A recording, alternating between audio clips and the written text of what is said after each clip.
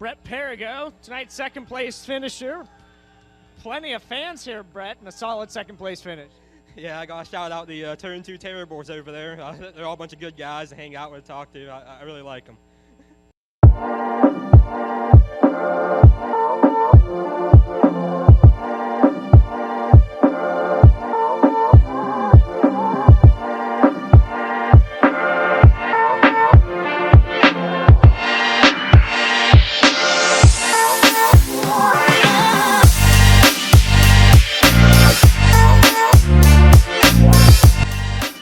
How are you doing tonight, man? Hey, I'm talking here. You know who you're talking to? Macho Man! I'm on my way to Monday Night Raw.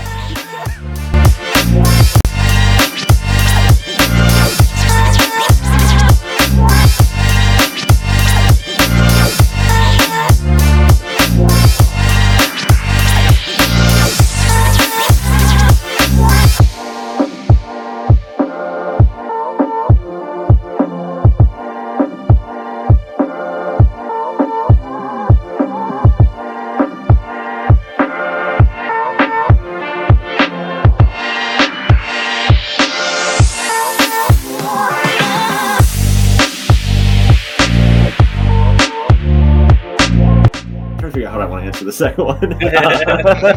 Your choice. It's a trap.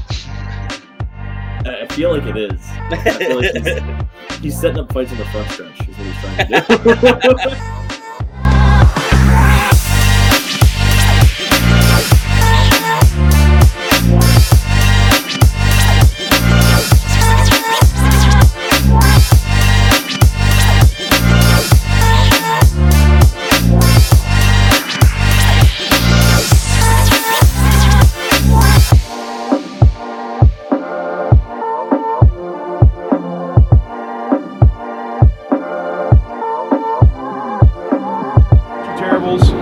Speedway. We've got Devin Gordon with us at Keen Motorsports Shop here with Kyle Keen. Sitting here with Sean Keen. We're going to talk a little bit about racing history. Yep.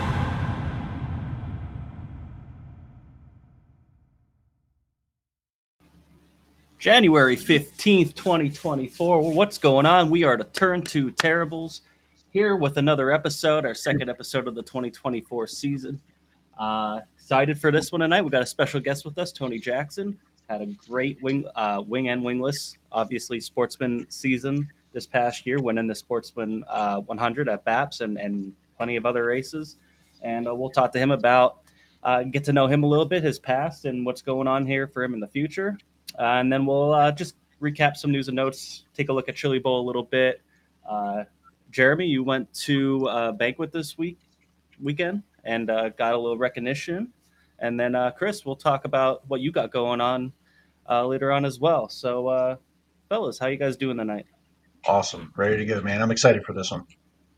Yeah, same. Excited. Let's get right into it. We're going to bring in Tony Jackson. Thank you for joining us. Let me get this going here. How you doing tonight? I'm doing good. Thanks for having me. Good, man. Hey, welcome to the show, dude. I appreciate you jumping on with us a little bit. And you were on our, I feel like our list is long of people we want to have on here, but it really isn't. And you're on that short list. And we talked about it last year a little bit. And probably a good idea that we didn't last year because we'd have you right back this year and want you back for kind of what you have going on and what you've announced. But I'm going to go back first. We're going to get to that here in a minute and talk about 2024. But I don't know a lot about your history and your family's history in racing, if any. So if there's a lot of people like me, and listen, I know that there's plenty of people out there that do know, but I don't, and I know maybe Jimmy and Chris don't.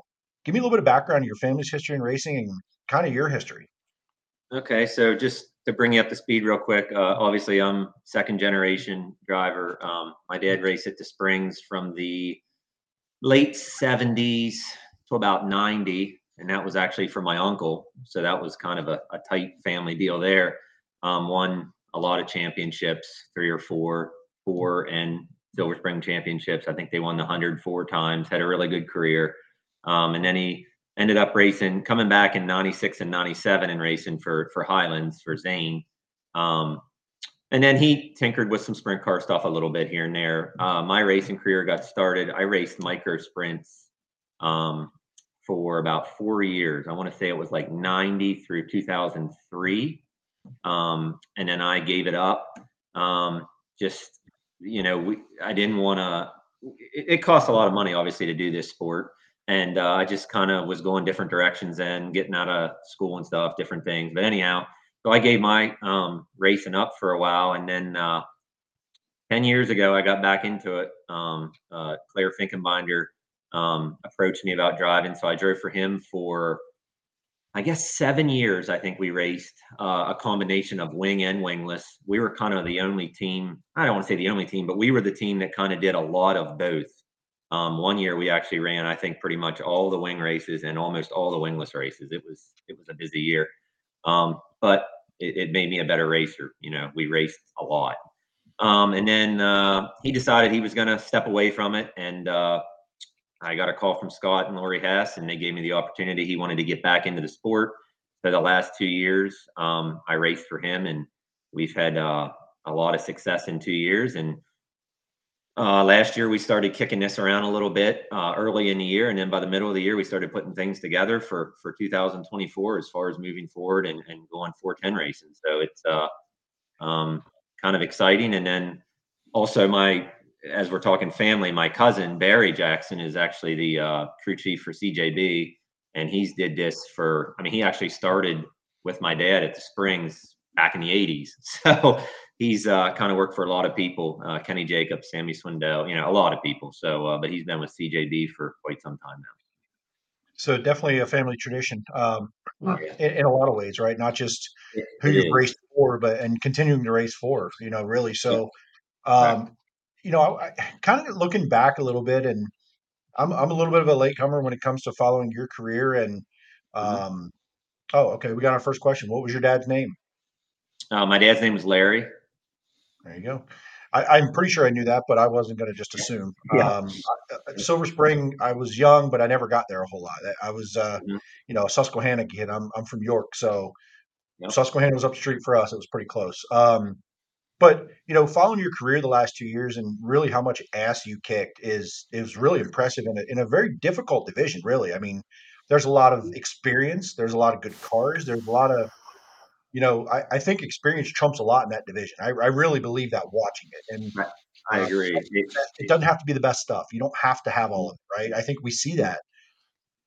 What have you found in the last 2 years that really, obviously I know the common things are the team, but what clicked for you in this car in this time right now? What really did it for you? Was it Um, just a bunch of stuff all at once?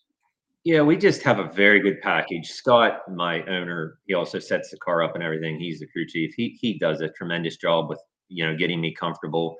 We have an awesome shock package, and everything just works. I hardly ever go out on the racetrack from the hot laps to the heat to the feature where my car doesn't get better all night long. So I just know I need to go out there and not mess up. And with the equipment we have and with the confidence I have in him with getting the car where it needs to be, I know we're going to have a fast race car, a car that's usually capable of running at the top, in the front three or whatever. And then it's just a matter of staying out of trouble and getting the job done. And I feel like, that's kind of on me because they give me a race car there, every night. Obviously, you're not going to do that every night, but, I look back at last year, we had 41 races scheduled to race. We ended up running, sorry, something just popped up here. Oh, that's me. Sorry. That's a private. Oh, okay. Yeah. Okay, sorry. I wasn't sure if you could still see me or not. Yeah, you're good. Okay. So anyhow, we ended up running last year, I think 29 races. We had 12 rainouts, but in those 29 races, we scored 12 victories. We had 6 seconds and, a handful with thirds, fourths, fifths. We did have some motor issues last year that really just took us out of any point situation. We just had some part failures and just one of those years where luck wasn't on our side. Numerous times we were, ran our heat race and qualified well to start, towards the front of the feature or even 10th or 12th, depending on handicap night, and went to go out for the feature. And we had motor failures, before we even started the feature or on the first lap of the feature. So that was kind of a bummer, but But as far as when we were on the racetrack last year, I felt like we had a chance to win darn near every race we were in, which is kind of incredible. I mean, it really is, and it was hard to ignore it. It was hard to not watch where you were and what you were doing. Was it Williams Grove where you were coming up through the field, got in an accident, went to the back, came back and won? I'm pretty sure that was that night, right? Um, no, that would have been That's BAPS. That was that was BAPS. the final, yeah, that was the final race at BAPS. That was the wingless race at BAPS. That That's would have right. been the Finkenbinder Memorial, which is actually a good paying race. That's actually probably the biggest wingless race all year. I've been fortunate enough to win that the last 2 years. It's like a $4,000 to win race. So in a super sportsman, that's great money. But anyhow, yeah, we got in a wreck early on, and it actually tore the car up pretty bad. We got in the pits and luckily got back out. I think we restarted about 22nd or 23rd, and I just kind of, I knew I had a lot of laps. It's a 40-lap race, and I have a lot of laps at that track. So I just kind of found my way and started picking cars off. And the next thing I know, it's like, man, we have a chance to win this. And yeah, it was just there again. The car just worked so good, and I can still remember Billy Bryan. We're good friends, and we race hard against one another. And he was leading, and I think I got him with about 4 or 5 to go. And he told me in victory lane, he's like, "That's the best race car I ever had here, and you just basically went around me and left me sit." And that just goes to show you how good they had my race car. So I just had to be, smart enough and make the right decisions and drive it.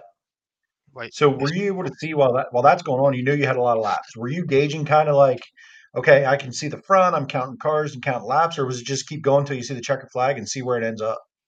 Like I said, for the first few laps, my car, I just tried to feel out to make sure everything was okay. And then I just started to get a few cars, and we would get a yellow, and a few more cars, and we'd get a yellow. I think around halfway, I kind of told myself, I'm like, wow, we're up to 10th. Now we have a chance to actually win this. Obviously, the further towards the front you get, the harder they are to pass. But I think just everything fell right. We had the right brakes. We got some cautions because you do need cautions when you go to the rear, obviously. And it just worked out. It was Yeah. kind of pretty cool. Um, how many times this year did you do a double, or was that even a thing? Was it just once? How many times were there wing and wingless together? So we did a double at Williams Grove, and that was a second place finish in the wing race. We started ninth, and we got to third, and we raced Scott Delliner and Kenny Ekins for the lead there with about 5 to go. It was a heck of a race. It was actually an incredible race. There was a lot of people talking about that race that night. Us three went almost 3 wide for like the last 3, 4, 5 laps. Kenny ended up passing Scott. Scott was leading. I think Kenny passed him with maybe 2 to go, and then I ended up getting Scott with 1 to go. So we ended up second in that, and then we won the wingless race. And then also last year was Path Valley, where we won both of those. And then the year before we did the double at BAPS, and we won both of those. So we've actually we've won the doubles 2 different times. Last year at BAPS, and then this year at Path Valley. So I wanted to ask you about just that idea. Listen, you're a professional.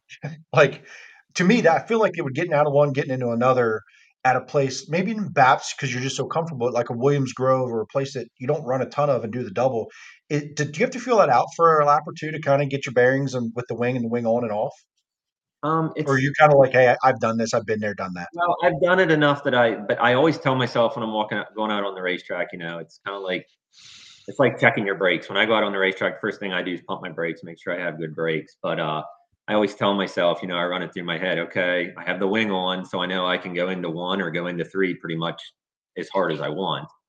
Versus if I have the wing off, you have to back the corner up, because if you go in there like you have a wing on, you're probably not going to make it through the turn. Well, you're not going to make it through the turn because the car is going to skate on you and take off. You're probably going to be in the fence upside down. So you definitely have to tell yourself, you have to remind yourself, hey, I have a wing on. Hey, I don't. But it's definitely racing wingless has made me a lot better wing racer. You learn car control so much better.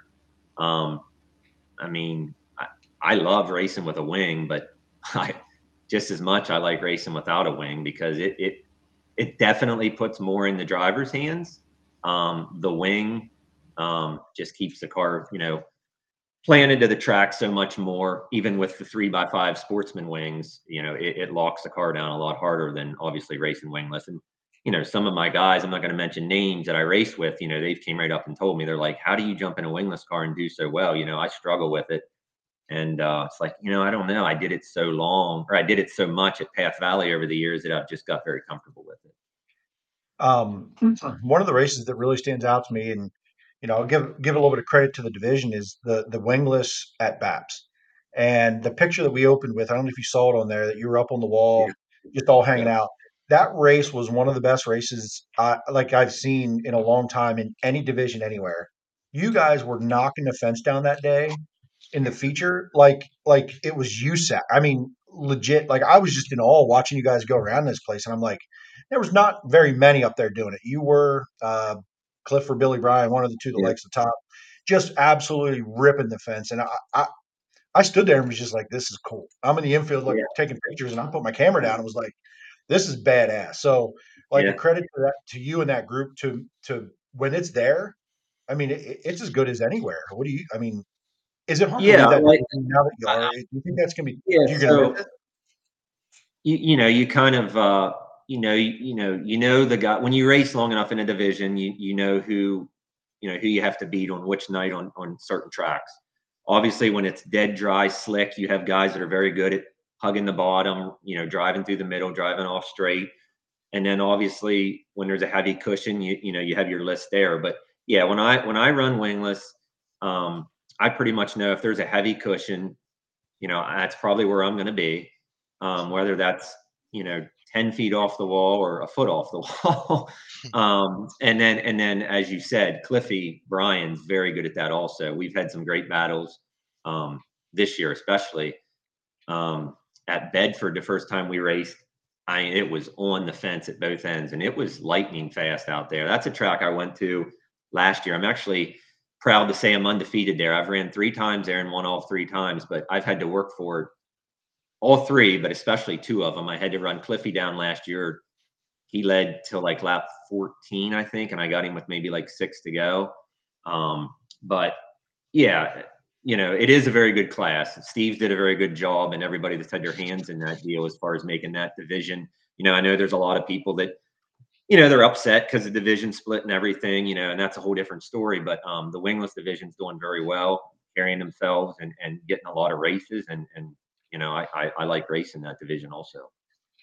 It's been entertaining to watch the few times that I've got to do it this year. And we're friends of the show, Brett Perigo. We got pretty close with him, and he sort of introduced all of us a little bit to it. And probably, being friends with him brought us out to watch him a little bit. And I got to go watch some of the wingless at Path Valley this year.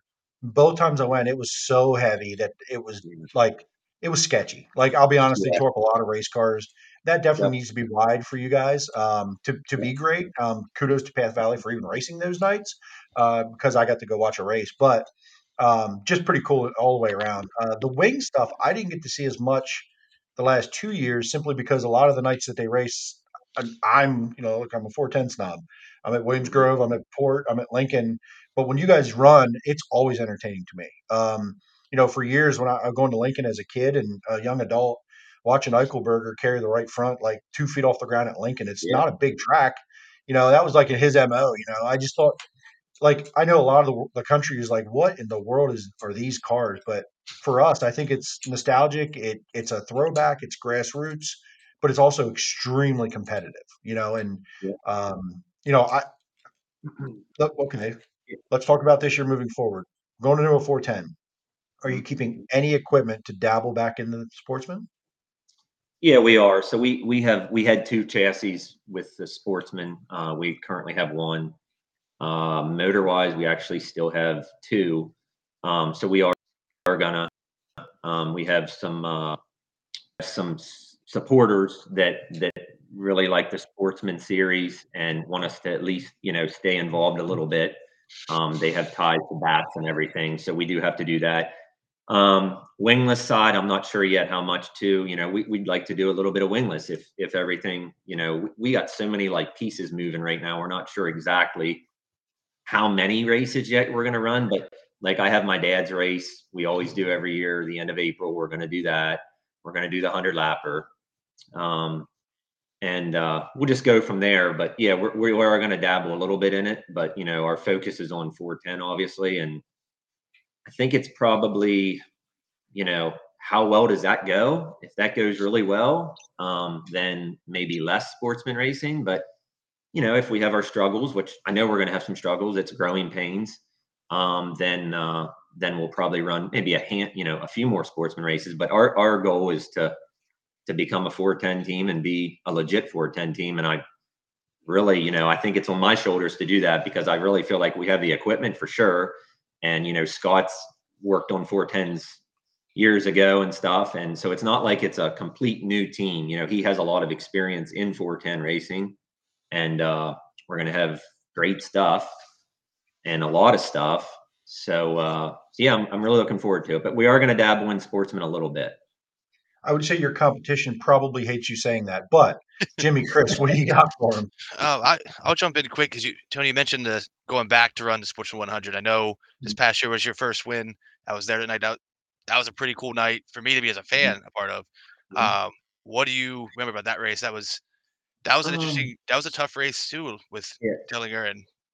Yeah. So when I remember the 100 lapper, the first thing I think about is we had a dominant car all year long. And for some reason that night we did not have, and we were supposed to win that race. And the reason I say that, I feel like I've had the best race car in that race and not won it. But that's one of those races I told myself all week long, all month leading up to it, you have to finish. You have to finish. And we definitely didn't have the fastest race car. The 30 had the fastest race car for sure. But he didn't finish. And, Scott and I are good friends. We pit beside each other. And, at the end, he came up and he said, "Hey, that's the way it works out. I didn't finish. You did. You won." But yeah, it was a race that, you have to finish. We finished. He didn't. On deck had a great car. He was leading for a while and ended up breaking, I think, right when I was on his tail. I think you were catching him. He caught a lap car, I think, and got messed up. We had caught him, but yeah, we had we had some motor issues throughout the year, and we just had a motor that night we were running it. I mean, it got the job done. Don't get me wrong, but with our gear combination that night and everything, it just didn't line up like we had there.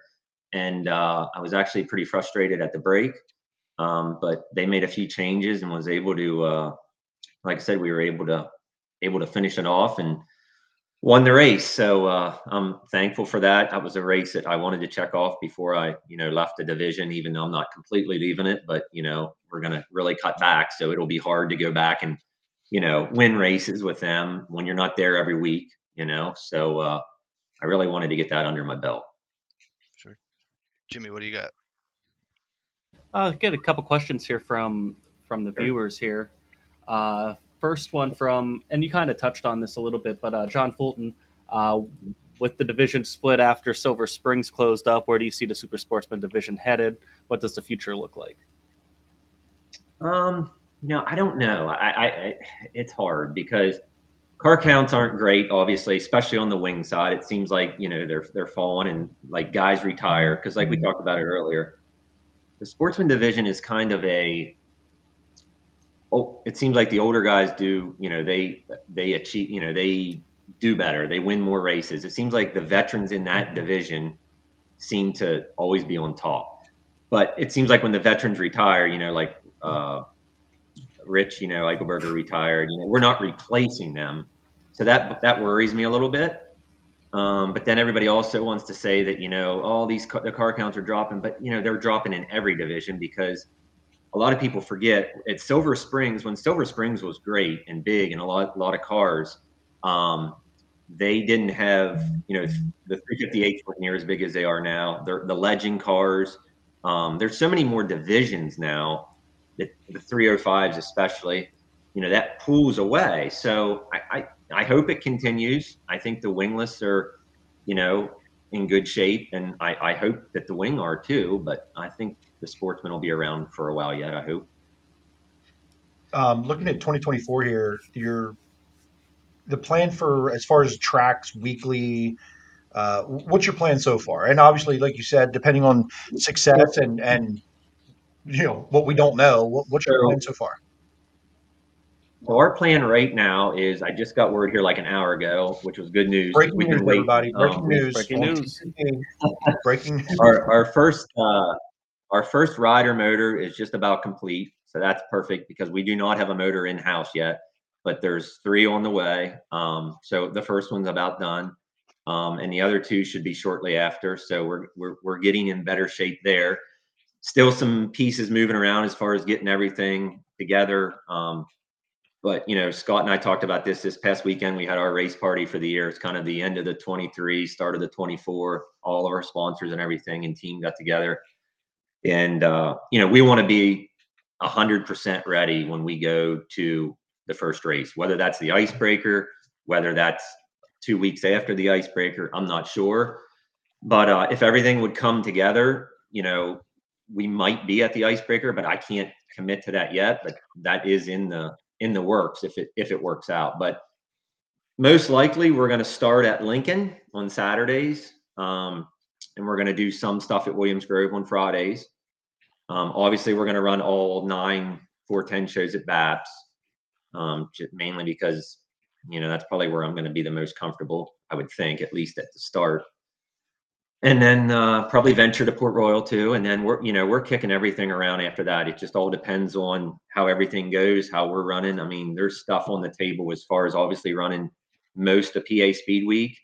And then possibly even, we'll see where we're at. We've even kicked around on going and doing some of Ohio Speed Week. So it just all depends on how quick I catch on and where we're at on speed and stuff. Yeah, and there's a lot of unknowns, a lot of variables, a lot of things. Who knows what the weather does? Who knows, right? Yep. There's very much a who knows kind of thing, and you're in a great position being the first go round that you don't have to chase anything. You guys can kind of do what you want to do within the realm of reality. Tyler actually asked, could you see double duty at Port with the wingless Sportsman in the 410 if that schedule aligns? Yeah, I actually think now, just to touch on this real quick, our one crew member, Scott Smith, he actually did a little bit of racing in our backup car last year. So there might be a couple times where we bring both cars and he actually runs, the wingless car or the wing car in the Sportsman division. And then I run the 410, but the 410 is going to be probably the main focus. But yeah, I absolutely think that at least once or twice this year, we'll probably, try to do something. Like Williams Grove, the opening day at Williams Grove is 410s and wingless Sportsmen. So, it's just hard to say, but right.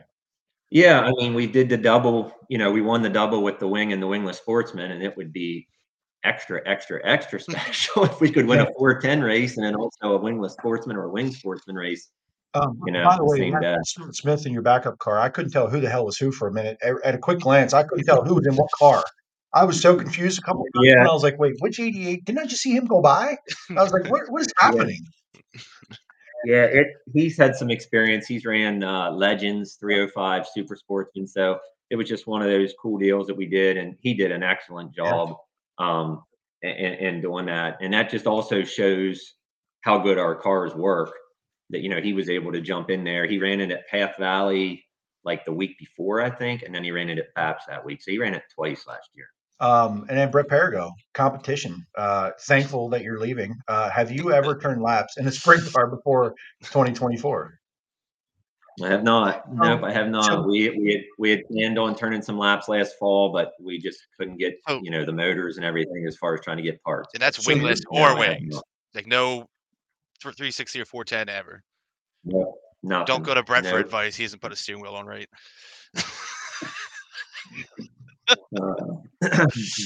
no, I'm looking forward to it. I've reached out to a lot of people that have done both. The few that have. I've talked to Kevin Mouse about it and some different people, and a lot of the people I talked to and asked for advice, that follow me or know how I race, they claim that they think I'll be able to adapt fairly quickly. And I'm not saying get up to speed as far as compete for wins, but at least adapt. And I'm one that likes to, I'm definitely a charger. I mean, I love to get up on the fence and stuff. So I feel like right now with sprint cars, especially with the way the tires are, I'm not sure if that's going to change, going forward here, but the way the tires are, you gotta be aggressive. You have to keep you gotta be on them. So got to keep, because the tires obviously right now, obviously those guys, the sprint guys know a lot better than I do, but the tires aren't very good, obviously. So I don't know what that means, Paul. But so, okay, got it. My thing was like, you're going to go to Lincoln in the icebreaker with the potential field that comes out there, and the track conditions some years are pretty narrow. It can be a challenge for sure in your first time in a winged 410. You know, a lot of guys skip that event, right? Simply because they don't want to tear up equipment, go out for the year. So yeah, and that's the other thing. We're going to be smart about that when we do it. You can't go and just say, oh, I want to run the icebreaker and all that to be the first race, and then get yourself in a bind and get behind to start the year if you go there and tear a race car up or whatever. So yeah, we have to be smart about that. I mean, we actually have some things in the works that, if the weather permits and we get some 50-degree days before that in February and we have everything, together, we plan on, making some laps at BAPS before that. But that's if the track's ready, and we're able to make that happen. anybody know who Paul Peters is? No. Nope. I don't know. Do you know what he's saying? No. Nope. Moving on. So the what was I going to say here? Talking about payouts, Craig Morrow mentioned about payouts, and that's not something I know a ton about in that division. And listen, I think with the budgets, the style of racing, I don't expect that to be a premier paying division. But do you have any thoughts on kind of the future and what that could look like? Well, yeah, I don't like to get into that because I got friends on everything. I'm friends with the guys that own BAPS. I'm friends, So yeah, obviously I'm a driver, and I make a little bit of money doing this. So yeah, I think that I'd love to see it pay more, obviously, but the insurances are way high. I think the biggest thing is, like, when we talk about this, we talk about this a lot. My dad was racing in the '80s at the Springs, and they were racing, I think, for either 1250 or 1300 to win. Fast forward to 2024, and most of the races, you race for 1,000 to win. So everything costs 4 times the amount it used to from the '80s, but yet we race for less money. So, I mean, I see it, I get it. It definitely, it's hard, but then you got to come up with where, if the track doesn't make anything, if they don't make anything, then obviously we're not going to have a track to race at neither. So it's a fine line. There's a lot of guys just think that everybody, I think our payout is around 7,000, a total payout. So, they think, a lot of guys is like, well, they should double it and make it 15 or 14, whatever, and pay 2 to win, double everything the way back through. And I'd love to see that. But if the track's losing money week after week after week at that, because let's be honest, we're not, like you guys said, it's not a premier division where we pack the stands anymore, like they did at the Springs. So we could argue about that, for days and days and days. But yeah, so it's kind of one of them tough subjects. For sure. And listen, again, I didn't want to put you on the spot there with that, but it seems to be a hot topic, and it is every year. Some point, it's a hot topic in a division. 358 guys talk about it a lot. The 410s, I don't know if they have much to complain about around here, at least right now. The way it looks, right? But I think these other divisions, it's tough balancing that investment versus winnings, and I've always looked at it like, well, you're really not going to make a living for your family and feed your family in these lower divisions in Central PA. So you race to your budget, and that's it. Complain about the purse is what you spend versus what you make. And if you're looking to make it a business and a winning business in a lower division, you're probably not going to be as competitive as you want to be in a lot of these, right? Because it takes, unfortunately, a little bit of a budget to run up front. It doesn't. Now, the Sportsman, from what I've heard, like Brett talk about, you can do very well on a very small budget in that division. So probably bang for the buck. Do you believe it's one of the more, what's the word here? Probably investment friendly. I mean, I'm not trying to like pick apart anything here yet, but definitely the wingless deal. Yes, you can, and especially at Path Valley, you need very little motor. So you can go to Path Valley with a low budget as far as even with motors, and you can be very well competitive and you can win races there. You go to race with a wing on and you run BAPS, you definitely are going to need some more motor to run up front. And I think that shows because the teams that are winning, 90% of the races at BAPS are the teams that have the best motors for sure. But the wingless part of it, absolutely. Like, you can definitely have a lot lower budget and do all right there. Cause I mean, same thing, the wingless normal payout's not quite as much, back through, but it still pays $1,000 to win, the same as the wing division. In 410, and this will be my last question. I'll let these guys do a few here, but I had so many in my brain about like this transition in the 410. What are you looking forward to the most? Whether it's a track, an event, learning, the feeling from all the people you've talked to and gathered all the information and asked all the questions you could. What are you looking forward to the most? Probably just like realizing I made it to the top. I mean, it's the cream of the crop. You wake up and you're like, oh, we're racing today. We're racing a 410 today. But then, if things go great, in a year or two, whatever, you could keep competing to win, World of Outlaw races or high limit races. You don't know. I mean, it's that unknown as far as, when you race a super sportsman, you either got to go to BAPS or Path Valley or, when they do get a few races somewhere else. But when you have a 410, if you want to load up and go to Florida and race and the budget allows, you can. It's just crazy. As a kid, I always dreamed of it. Never really thought I would get there. Got a little bit late start on it. But, Scott and Lori's kind of gave me the opportunity, and we have a lot of great partners. And it's going to allow us to what I think is to, maybe I hate to use this because I'm not one to brag or anything, but we may shock some people eventually because we have, I think we're going to have the intangibles and everything under us to win races eventually once I get comfortable. You may shock some, but I don't think any of us here will watching that for what we've been watching the last couple of years. Listen, I hope, because I think good owners, good teams,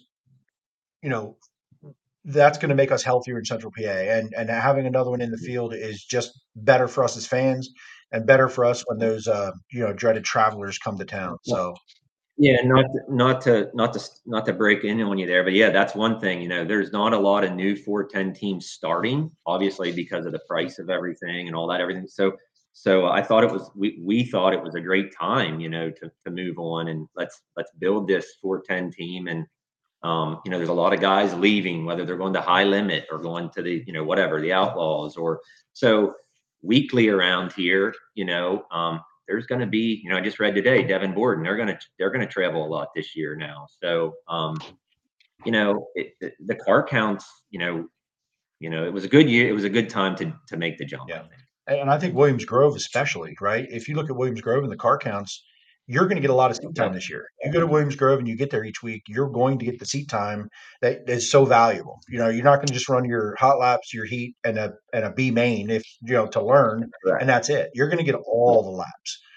Lincoln, there's going to be nights where, listen, 40 cars show up, right? There's going to be those nights, and Port Royal can do the same thing. But yeah, I agree with you completely.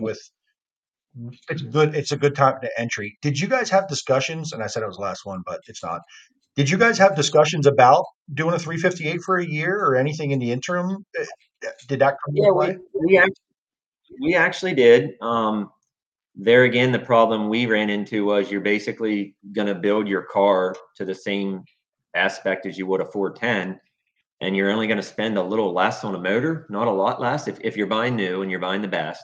And then you're kind of handicapped again to what you're going to be being paid and then how much you can race. I mean, yeah, you don't get me wrong, you can run at Lincoln a lot. And then I think the Grove has maybe 12 shows, but we didn't really want to invest in it. And then a year from now, get rid of those motors and then move to 410. We just figured, we're going all in. If it takes a full year to get up to speed, it takes a full year, but we're just going to go all in and go this route. But we talked about that. But we were actually more looking into the 360 deal where we could leave Central PA and go race more, where, 358, you're kind of stuck here again. It's almost, I feel like the 358s are kind of almost like the super sportsman. It's Central PA and that's it, where a 360, you can kind of travel wherever, Knoxville, Eldora, Ohio, wherever. Chris, Jimmy? I'll go first. Two questions. So, Tony, what's your expectations for this year? You mentioned getting the seat tag with Thorne, but what realistically would make this a successful season for you, looking back on it the end of the year? A successful season to me with the equipment we have and the knowledge that's there as far as setting cars up, all that stuff. I think we should get a local win this year. I think we should win a race at a local track, and that's Williams Grove, Lincoln, or Port Royal. I really do believe that. As long as I can carry my end of the bargain. But yeah, just a good solid year learning. Hopefully we don't tear a lot of stuff up. Obviously, that's what makes everything get expensive when you tear a lot of stuff up or have motor issues.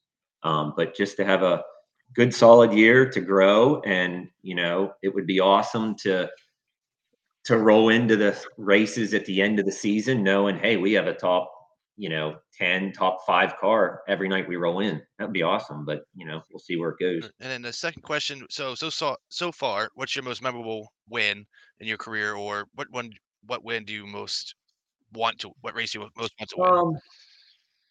I mean, obviously the 100 lapper, being the first father and son to ever do that. I don't know how many how many guys really, I don't know how many in the division. I know the Eichelbergers, obviously, Aaron and Rich. I know Aaron never won it. Rich did.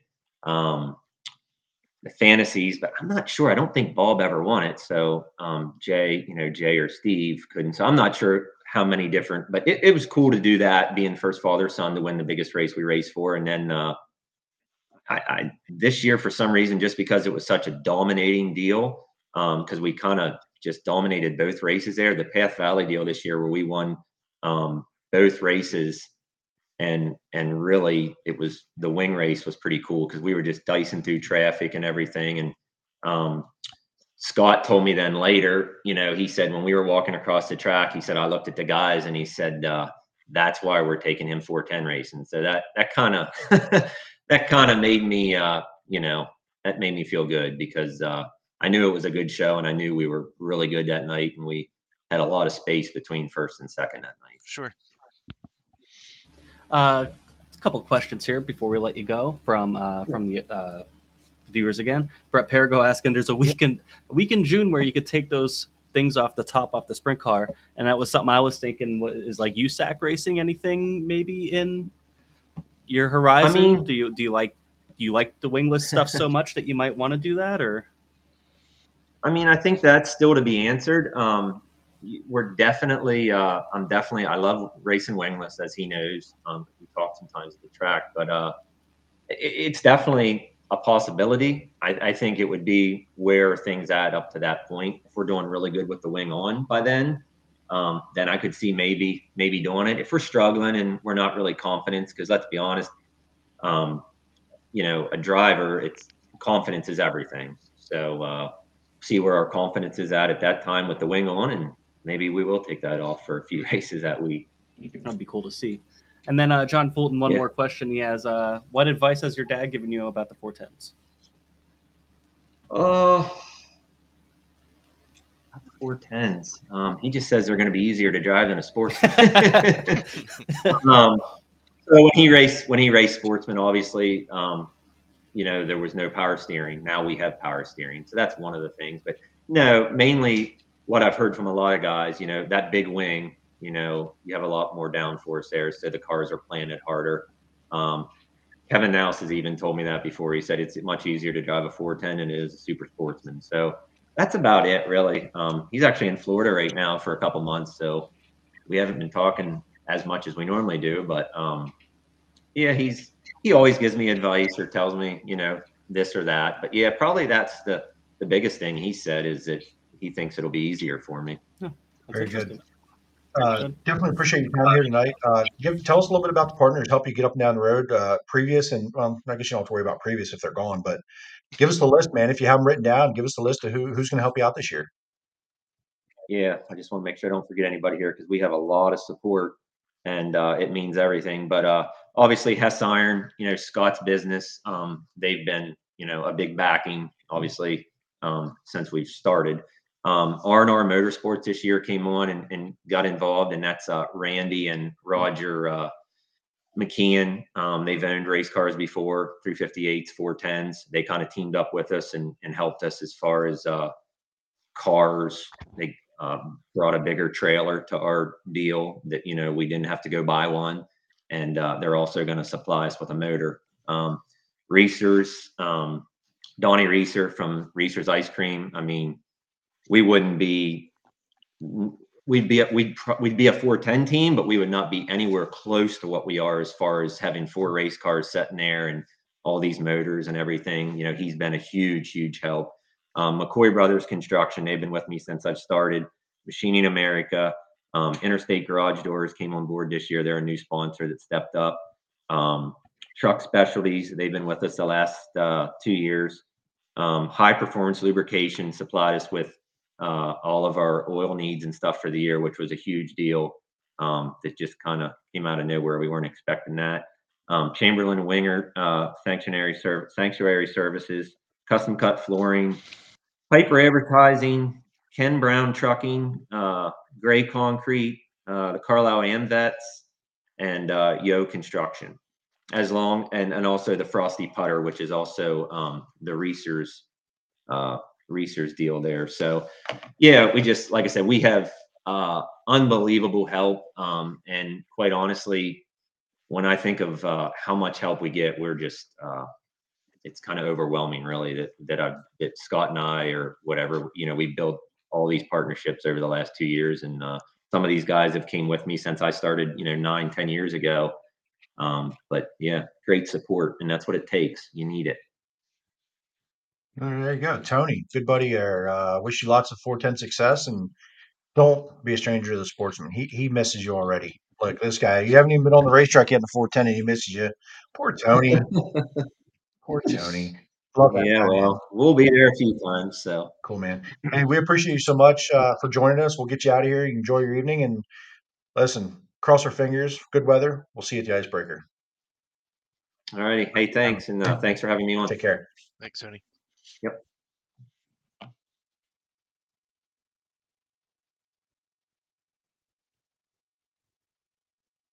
Jimmy is muted. Okay. Yep, there it is. I'm surprised he's not crying yet. There My it bad. is. I'm not watching. How's the game going? Not very good. Okay, Don't moving want to on. talk about it. Anyway, Not a football podcast. Not a football Yep, podcast. not a football Do podcast. you want to end it now? Thank I don't. God. No one Well, wants to see you actually cry no, or we do. swear. We do want to see that, but we want to hear if you're willing to share about your weekend, Jeremy. Yeah. Real quick. Yeah, I mean, it's still yeah. So I had the opportunity probably a couple months ago. I got a message on Facebook from Mr. McDonald from the Eastern Motorsports Press Association to join the program, to join the press association, and signed up for it and kind of checked it out, and they invited us up to their year-end banquet, which was this past weekend up in Wilkes-Barre, and just sort of experience what that's all about, and just get to know that it's networking. It's basically just Northeast media folks, whether it's photographers, writers, journalists, media people, whatever. So I went up, drove up, and I already did the Saturday portion of it. Got there Saturday morning, entered a few photos in the contest. Wasn't at all prepared at all. Didn't really know what I was doing. Got some good information from Bob Yurko, photographer himself, just a great talent, great guy.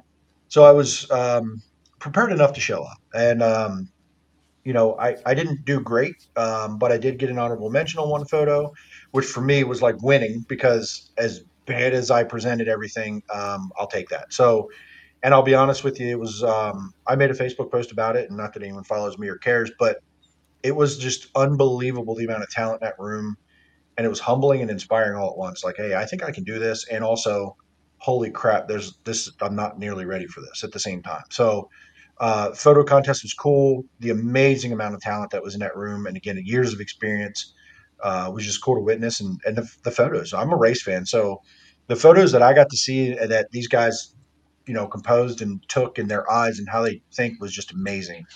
I saw Blue Angel pictures of Daytona. There was dirt track. There was go karts. I mean, drag racing. The amount of racing that people took in last year just in that room was amazing. Got to see Dave Arterbright speak. He was one of the honored guests there during the day. Listen to him kind of talk about his career a little bit. And then in the evening, they had the actual awards banquet. And somebody said that in that room, there was over 2,000 feature wins sitting in that room. Billy Pouch, Matt Shepard. They both Billy Pouch got the Hall of Fame. Matt Shepard, Driver of the Year. Um, Matt Hirschman from the asphalt side was there. He won 50% of the races he entered this past season. I mean, 50% winning percentage. You talk about showing up and a guy just, who's going for second today, right? It was one of those deals. So, and then there was more and more. So, just an amazing event that the EMPA put on. And oh yeah, Brett Hearn was there. Good. Forgot about Brett Hearn. Like the amount of talent, and it was just like I was just like a kid in a candy store. Like holy shit, I'm in the same room as these people. Like I'm a grown ass man, and they're heroes to me. Like these guys, these names. Like I don't know a lot about Brett Hearn. I obviously know the name. Never saw him race. And listen, like I said, I'm a wing sprint car snob, but I know who Matt Hirschman is. He's national on the national stage. Matt Shepard, if you don't know who that is, you're not even a race fan at this point. There you go, Tyler. Between Hearn and Pouch, that's 1,800 wins. Just those two. So That's insane. it was super cool. I already talked to my wife. I'm like, okay, I got the dates. I'm preparing for next year. Not only for my work and just being able to compete and look at some of that, but to go up and experience the whole event, Friday and Saturday. Pocono Raceway is involved as a sponsor. They've had some of the biggest names in the industry at that event, honored them both with awards and Hall of Fame. And I'll be honest with you, no offense to the MPA, but I had no idea that they had this pull and reach. I had no idea. And why should I? Who's the MPA if you're not involved in it? So um, it's pretty wild. And there was a video tribute from Ray Evernham to someone. They had Ray Evernham. Red Farmer did a video. He wasn't able to be there, but he got in the Hall of Fame. Red Farmer put a video up. The reach that they have in the motorsports world was just super, super impressive. Ariel Auto Racing News had a big presence there. Earl Kraus, he was one of the big speakers there, kind of hosting the event. Just so many big players in the media world in the Northeast, and we talk a lot about sprint cars in this room on this podcast, but not far around us is a lot of big time racing, and shame on us for not being fans of that. But listen, we are what we are. But it's pretty amazing the amount of wins and history and things that are around us that we don't really touch on a whole lot in this podcast. But eventually I'd like to get to that point and have some of these kind of people on and learn about their life and their careers. So it was just a great event. And then I scooted home early Sunday morning to avoid the snow squalls and then up there. So did not want to get stuck in any of that mess and made it home about an hour or two ahead of it. So good to go. Yeah, they get bad up there. Yeah. Yeah. It wasn't great. I was coming down the road at barely the sun is up and I'm looking around going, oh boy, but I was good. Got home safe. So all good. Well, congratulations on the honorable mention and being there, and it sounds awesome. So it's well deserved for you. You do great work. We know that. It's glad to see other people, getting out there, starting to see that too. So that's awesome. Coming 2025, man. This is going to be my year. 2024, and that awards bank for next year. I'll be prepared. I'll be ready to go. Hell yeah. We're going to get at least another honorable mention, or show up, one or the other. Well, that's cool. Another thing that we want to probably touch on before we get into some news and notes is Chris. We kind of touched on it last week. It kind of got rolled out, pun intended, this week. So talk about what you got going on. Coming here probably in the next few weeks, we'll have an announcement. Tony Sharp and I are going to join forces with PA Dirt Track and Creative and Sportsman Media to do the Rolling Podcast. It's going to be all about super sportsmen's, wingless sportsmen's. Super excited about it. We're going to be talking to these guys monthly at first, talking about races that are coming, happening, maybe some driver profiles. Try to get to know that division, put a spotlight on those guys like Tony Jackson talked about that division and some of the names that our audience maybe doesn't know. Like I said, like even just three of us. A lot of times Saturday we're being 410 people at Port Royal or Lincoln, but last year I got to go to BAPS for the Sports 100. That was super cool being a part of that experience, and I'm definitely going back again. And just the more involved I got in those pits, following like Brett Perigo and and Eric Rutz around a couple times, made me want to keep doing it. So joining up with Tony Sharp there, it's gonna be excited. Gonna be exciting and excited to get rolling. Man, what a perfectly timed podcast, right? Like, How about Yeah. that? man, it's like we planned it out. Just a little. And me, I'm just gonna sit here and cry because my Eagles are getting stomped right now. So that's Are cool. they really? I didn't look. 10-0. I do think And it was. Bucks are driving again. So whatever. Anyway, so let's get into racing.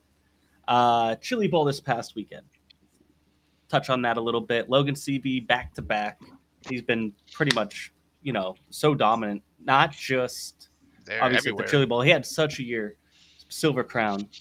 He got the 4 crown at Eldora Midget Championship. Just he's been so good, and it just is kind of like bookend on the year between last year's Chili Bowl and this year's Chili Bowl. Plus, he won the Race of Champions this past week, so hell of a run by him.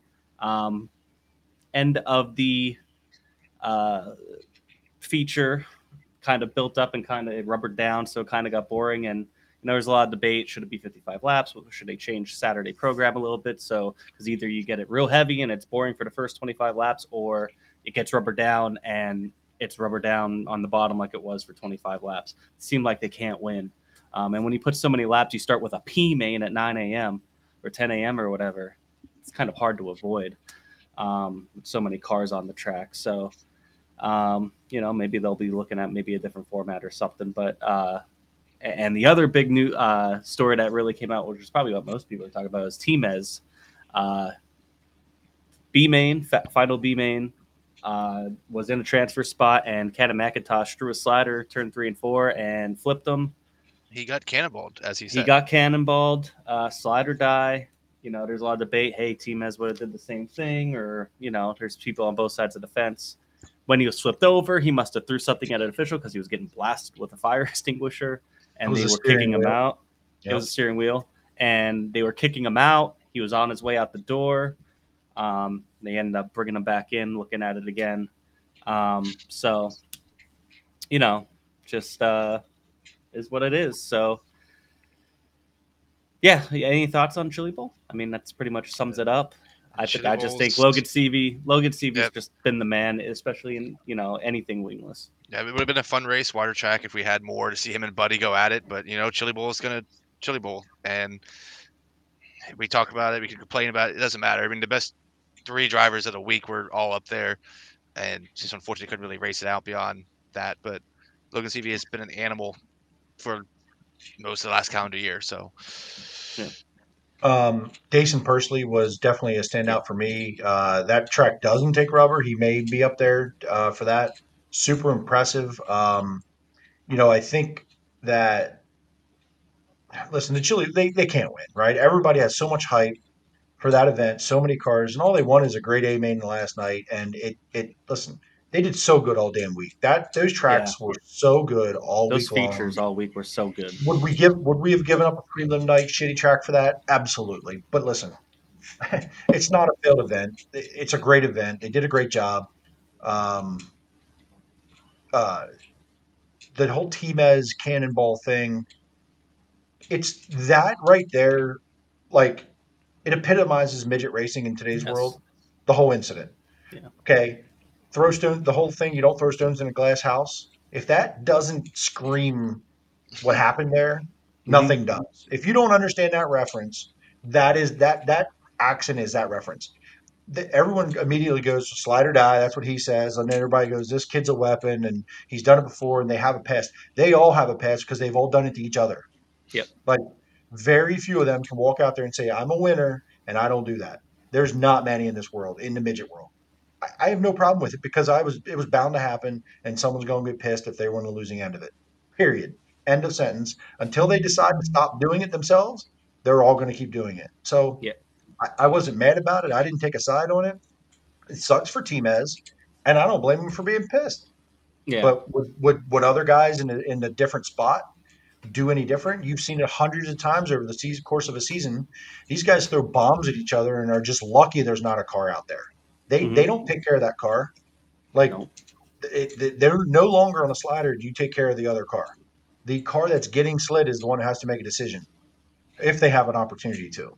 So that's what midget racing is anymore, and I don't have a problem with it because if I have a problem It's the with it, the standard driver now. I like is gonna do it to someone. And Yeah. I'm a hypocrite then, right? If you're a fan of a driver and you're pissed that they got slid and taken out, guess what? You you better not be mad when your driver does it. Or Yep. you better carry the same damn energy. Because if you're against sliders like that, you better have that same damn energy when your driver does it, because they're going to. It's very rare. So that's my take on that. I just think that it's very much a stones in a glass house scenario. Yeah, it's for a transfer spot into the biggest midget race of the year. You know what I mean? And the shitty part is that they were both in transfer spots, and it was really unnecessary. But you don't know that when you're out there. So I think that's maybe where that comes through a little bit is the frustration there. I thought Timez handled it great. You know, he used it. He just dropped this video, and the thumbnail's hilarious. But he used it to, you know, promote himself, and he was having fun with it. He was mad, obviously, but you know, I thought I don't think you could handle it better than he did. He handled it with, you know, he's like, hey, we put on a show, and that's what he came here for. So, you know, still sucks they didn't make it. You know, sucks that they both could have been in the feature, but it is what it is. And yeah, it's just kind of sad that that's what midget racing is at this point. But you know, such is life, I guess. We're talking about it. That's all they can ask for. Exactly. Yeah. Yeah. So that's really it on that. But yeah, they did a great job with track prep all week. It is a little bit of a shame that the last 20 laps or so sucked, but it wasn't that bad. I thought the beginning of the feature was good. It was fun. Buddy was tracking him down at one point. So yeah. Speaking of Buddy Kofoid, quick note on him is people outside of finishing second at Chili Bowl, he also declared to go full-time World of Outlaw racing next year, which is a big pickup for the Outlaws, I think, in the 83 Roth car. So where do we see him maybe fitting in kind of in the tiers there just right off the bat? I think if the car holds together, he's very much a threat for a championship, really. I'm not going as far as championship. No, I'm not saying win it. I think yeah. Second, it wouldn't surprise me if he won a championship, but I would think probably a third, somewhere in the top 5 for sure. But third is kind of the spot I have him in. Yeah, I don't know, man. I look at Logan, Gravel, Macedo. Yeah. I put him. I don't know. Top 5 at the back half of the top 5, maybe 5th through 6th, because there's just not 10 cars to me that are going to be at that level, and he has all the backing he needs, and we know he has the talent. I just felt like he got kind of quiet for a while this year after he got an 83, and it was like right out of the gate they were good, and it just sort of seemed like he was just kind of, and then he had some wins, and it was kind of quiet. So I don't know. I mean, who knows? Maybe he comes out and puts up 10-win season. I don't know, but I think it's going to be tough to break through that Gravel Macedo Logan type barrier night in and night out. I mean, time will tell. I think Buddy's one of the obviously top talents in the world in a 410 sprint car. So absolutely, it's about going and getting it done at this point. We talked about Gio that way when Gio first got into the 410s, and Gio's not out there winning 20 races a year. So you don't know, right? So I guess we'll find out. Time will tell. I think the only question I have is, can he do it for a 90 race season or however many races it is? Right. That's going to be always the thing with, he's going to be a rookie now on the tour. So, we know he can win. We know he's very good. But I think, and it's something that we saw with Gio. Gio really he was very consistent actually for a rookie on the series, but, not many wins, just kind of up there. And I kind of see Buddy being the same way, right around the back end, maybe squeak it into the top 5 of points right there with Shots and probably Gio and Hodenshield, right there. So, can Buddy finish races? Can he, and he generally does, don't get me wrong, but like for over the course of the season, can he have like less than 5 or 6 DNFs? That'll be the key for him. Are they going to have Toyota power? Because they blew up a lot of those last year. That's a good question, and I'm not sure.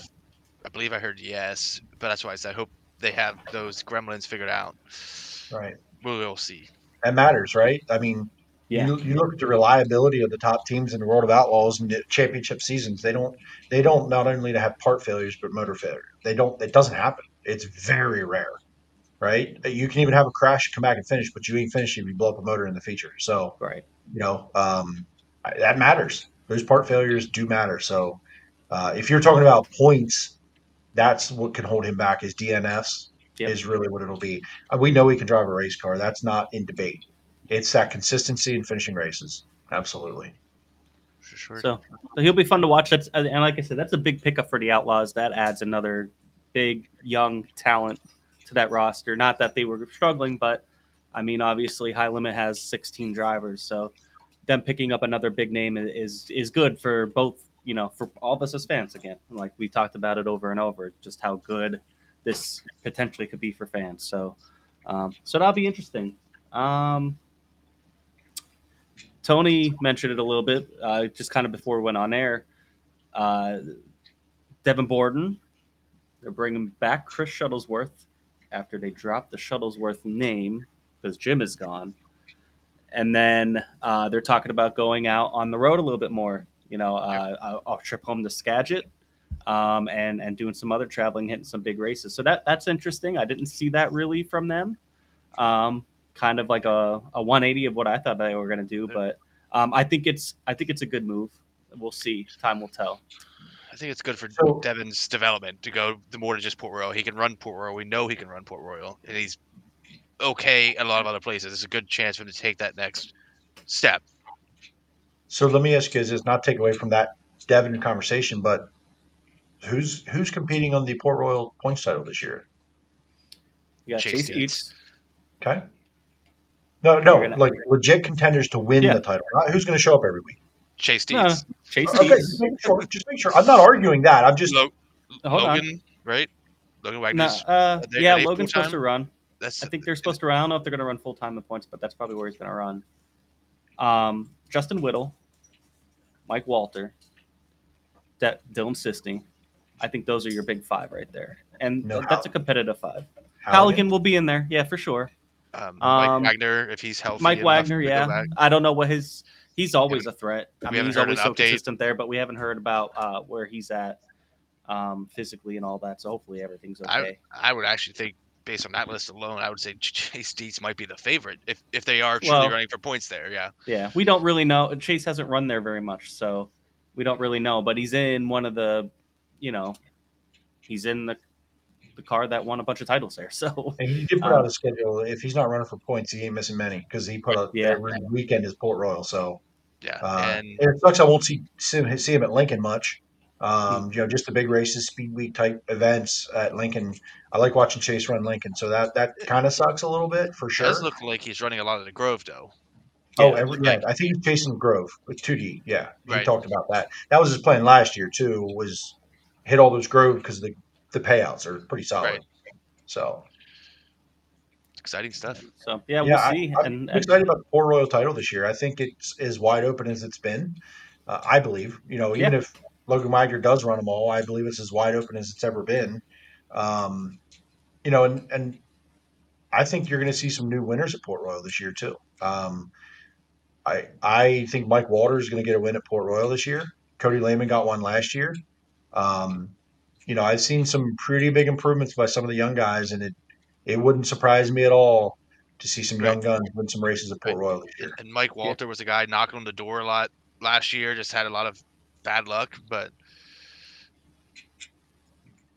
by the way, the classic down in Australia, I heard it's gonna be on Flow.